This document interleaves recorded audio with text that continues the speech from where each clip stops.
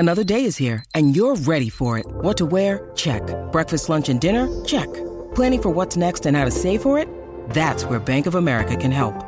For your financial to-dos, Bank of America has experts ready to help get you closer to your goals. Get started at one of our local financial centers or 24/7 in our mobile banking app. Find a location near you at bankofamerica.com/talktous. What would you like the power to do? Mobile banking requires downloading the app and is only available for select devices. Message and data rates may apply. Bank of America N.A., member FDIC. Your brain needs support, and new Ollie Brainy Chews are a delightful way to take care of your cognitive health. Made with scientifically backed ingredients like Thai ginger, L-theanine, and caffeine, Brainy Chews support healthy brain function and help you find your focus, stay chill, or get energized. Be kind to your mind and get these nootropic chews at ollie.com. That's OLLY.com. These statements have not been evaluated by the Food and Drug Administration. This product is not intended to diagnose, treat, cure, or prevent any disease. This is Optimal Startup Daily, episode 298, Why Good Grades Often Lead to Failed Businesses, Part 2, by Steve Chu of MyWifeQuitHerJob.com. And I'm Dan, I am your host here and your narrator. I read to you every single day to help you optimize your life. Today's post is part 2 of an article from Steve Chu of MyWifeQuitHerJob.com. And if you didn't catch yesterday's, episode 297, you should probably check that one out first so you know what's going on in this one. But if you're all caught up, let's get right to part 2 as we continue optimizing your life. Why Good Grades Often Lead to Failed Businesses, Part 2, by Steve Chu of MyWifeQuitHerJob.com. Grades force you to conform to someone else's style. Getting good grades also requires you to conform to your professor's way of thinking. This is especially true for classes that are fuzzy and require you to write papers as part of your final grade. I took an art history class my freshman year in college where the final grade was based on 2 essay exams that were taken in the middle and at the end of the term. I took a keen interest in this class, and for my first midterm exam, I decided to write an essay that captured my own interpretations of the art. I wrote a pretty good essay that compared and contrasted my views to that of the professor. While I mostly agreed with the professor's points, I also provided arguments that contradicted him as well. This resulted in a B-. Fearing a bad grade, I decided to not make the same mistake on the final. For the final essay, I wrote a canned paper that essentially regurgitated the lectures. I used similar terminology that the professor used in describing the paintings.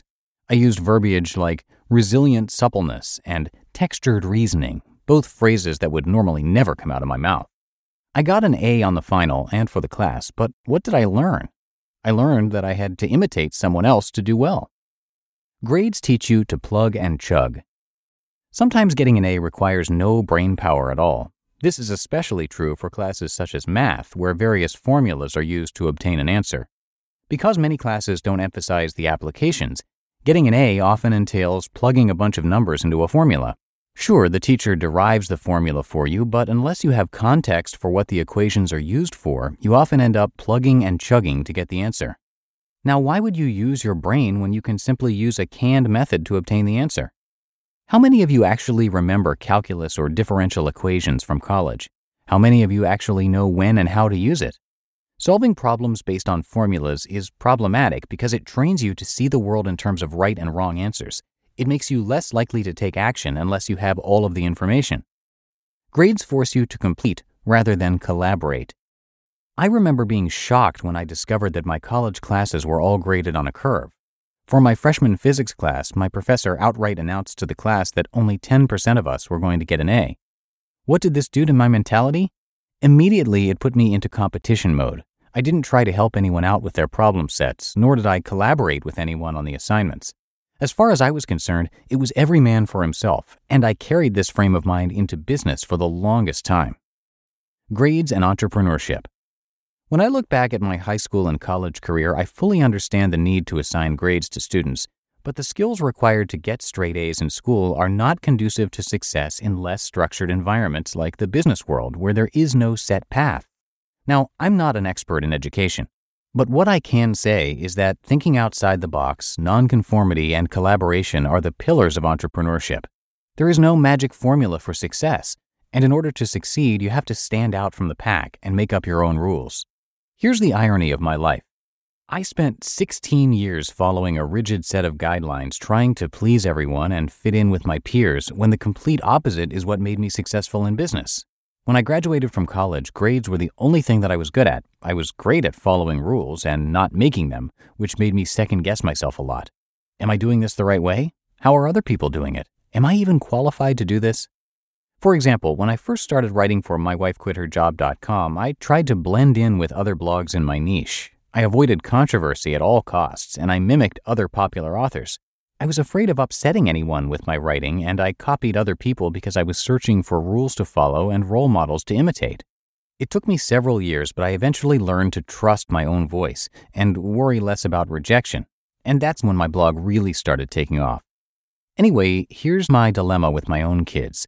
On the one hand, I want my kids to get good grades in order to develop a great work ethic. But on the other hand, I don't want them turning into mindless, grade-grubbing robots that can't think outside of the box. I also don't want them to fear rejection like I did for many years. And it's a delicate balance that I'm still trying to figure out. You just listened to part 2 of the post titled, Why Good Grades Often Lead to Failed Businesses by Steve Chu of mywifequitherjob.com. When it comes to hiring, don't go searching for the one. Just meet your match with Indeed. Indeed is your matching and hiring platform with over 350 million global monthly visitors and a matching engine that helps you find quality candidates fast. Ditch the busy work. Use Indeed for scheduling, screening, and messaging. 93% of employers agree. Indeed delivers the highest quality matches compared to other job sites. And one of the things I really love about Indeed is that it filters out those incompatible applicants. So when you're hiring, the process is much faster, and you only have to consider applicants that are already likely to be a great fit. And listeners of this show will get a $75 sponsored job credit to get your jobs more visibility at Indeed.com/startup. So just go to Indeed.com/startup right now and support our show by saying you heard about Indeed on this podcast. Indeed.com/startup. Terms and conditions apply.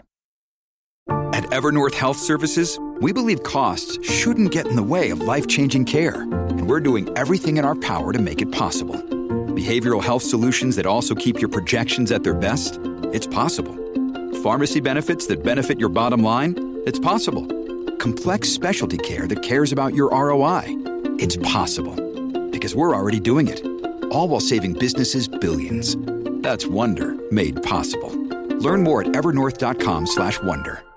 And thank you again to Steve. And one thing that I didn't mention yesterday in my comments about him is that he also started his own podcast. It's called the My Wife Quit Her Job podcast with Steve Chu, and it's all about entrepreneurs who quit their jobs to start successful online businesses. Through a series of personal interviews, Steve uncovers the exact strategies that led to their success. Again, it's called the My Wife Quit Her Job podcast with Steve Chu, and you can find that wherever you get your podcasts. Okay, that's going to do it for another edition of Optimal Startup Daily. Thanks so much for being here with me each and every day. It is only with your support that we can keep bringing this content to you. So have a great rest of your day, and I'll see you back here tomorrow where your optimal life awaits.